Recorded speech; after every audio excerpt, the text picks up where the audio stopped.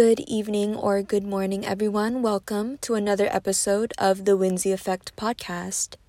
I am your host, Winsy, and this is a podcast where I am just open and vulnerable about the experiences and lessons that I have learned or are still learning.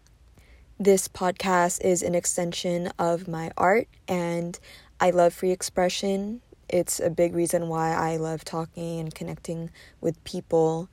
Not only do I want to captivate people visually, but also mentally. I'm pretty sure that everyone has felt a sense of loneliness before. Growing up as an only child, I've felt like the black sheep at times. I didn't have any siblings to have conversations with or play board games with, video games with. And as I grew older, my friends were the ones to do that for me, and I experienced it at a very late age. I believe that having siblings helps people become better at socializing, and that's just coming from an only child perspective. I grew up only having my parents as a resource and connection to the outside world, and TV as well. But other than that, I barely saw my cousins, and I was a sheltered child. And I think this affected my social skills and perception of the world differently than other people that have siblings.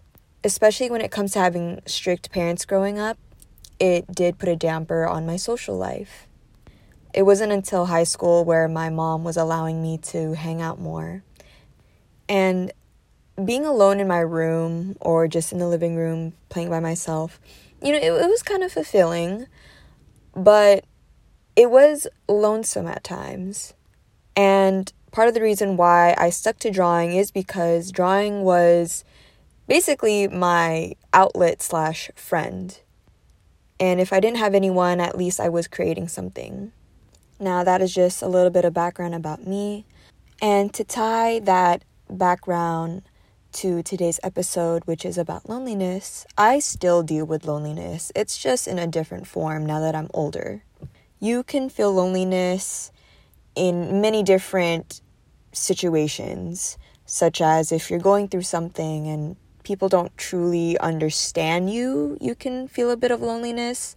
And you can also feel that when you're in a setting where it's a group, and let's say these group of people are more close-knit and you're the outsider or the new person, and you can feel like you don't fit in. People can experience loneliness in toxic relationships. If your partner doesn't want you around anyone, you can feel lonely in that way because they're cutting you off from your social life. Loneliness can feel like having strict parents and you're not able to experience other things that people your age are doing. So you're just stuck at home while everyone else is having fun. Sometimes loneliness can happen even if nothing inherently is wrong. Maybe in that moment you don't understand what's going on and what your feelings are, but you can still feel loneliness in a crowded room. And I say that to say this. If you are feeling alone right now, know that it's normal and it doesn't mean you're on a decline. For me, I like to journal.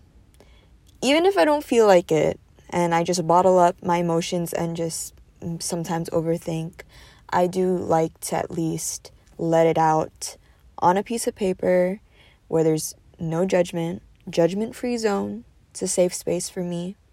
I like to show gratitude for the things that I have or for the things that are coming my way. I can't really understand where loneliness stems from, but I know that there is no true cure for loneliness, for it to never happen in your life. It's a human experience, and that's what I'm trying to understand right now. Today was one of those days where I did feel lonely and I didn't know why. And sometimes there isn't truly a reason. But in those moments, I try to remind myself that it's healthy to have alone time. Even if you feel like you want company, sometimes you have to learn that being in your own company is fine, and it's very empowering. People aren't truly the cure to loneliness, and loneliness is something that you can only solve individually. And yes, it is better said than done. I used to be someone that would always try to hit someone up, to hang out, to do something to escape that feeling of loneliness. And it's normal. That is a phase. It's a phase that some people go through. And some people truly like to be alone and not talk to anyone. I want the sweet spot of knowing when it's a good time to have time by myself and be with people. And no, this doesn't mean never reach out to your friends if you need company. Definitely do that. But you don't want to rely on them to escape this feeling. Sometimes we do things to cope with feeling these negative emotions. And in reality, these are just emotions. There's being alone and feeling alone. And just like sadness or anger, anxiety, these are just feelings that we do need to feel and regulate. So I wouldn't say to suppress or push away these feelings, but to acknowledge them. It was very hard for me to just sit with my feelings today. I wanted to do anything to escape it, but I didn't. And I am very proud of myself for doing that. And if you are someone that depends on other people to fill that void, I just want to put a side note that yes, while you can use friends and family as an outlet to not feel alone, it's not 100% reliable source. But I also can acknowledge that there are people that do live alone, and maybe they're in a new town that they've never been in before, and they don't have that resource to just talk to other people, live with other people. I'm speaking from a place where I do still live with my family, so at least, I may not be speaking to them, but I know there is a presence of someone there. Some people come home to no one, but I can't speak for everyone, and this podcast isn't for everyone, but I hope that my words helped. I'm just speaking from a space where I want to normalize sitting with your emotions when it comes to loneliness.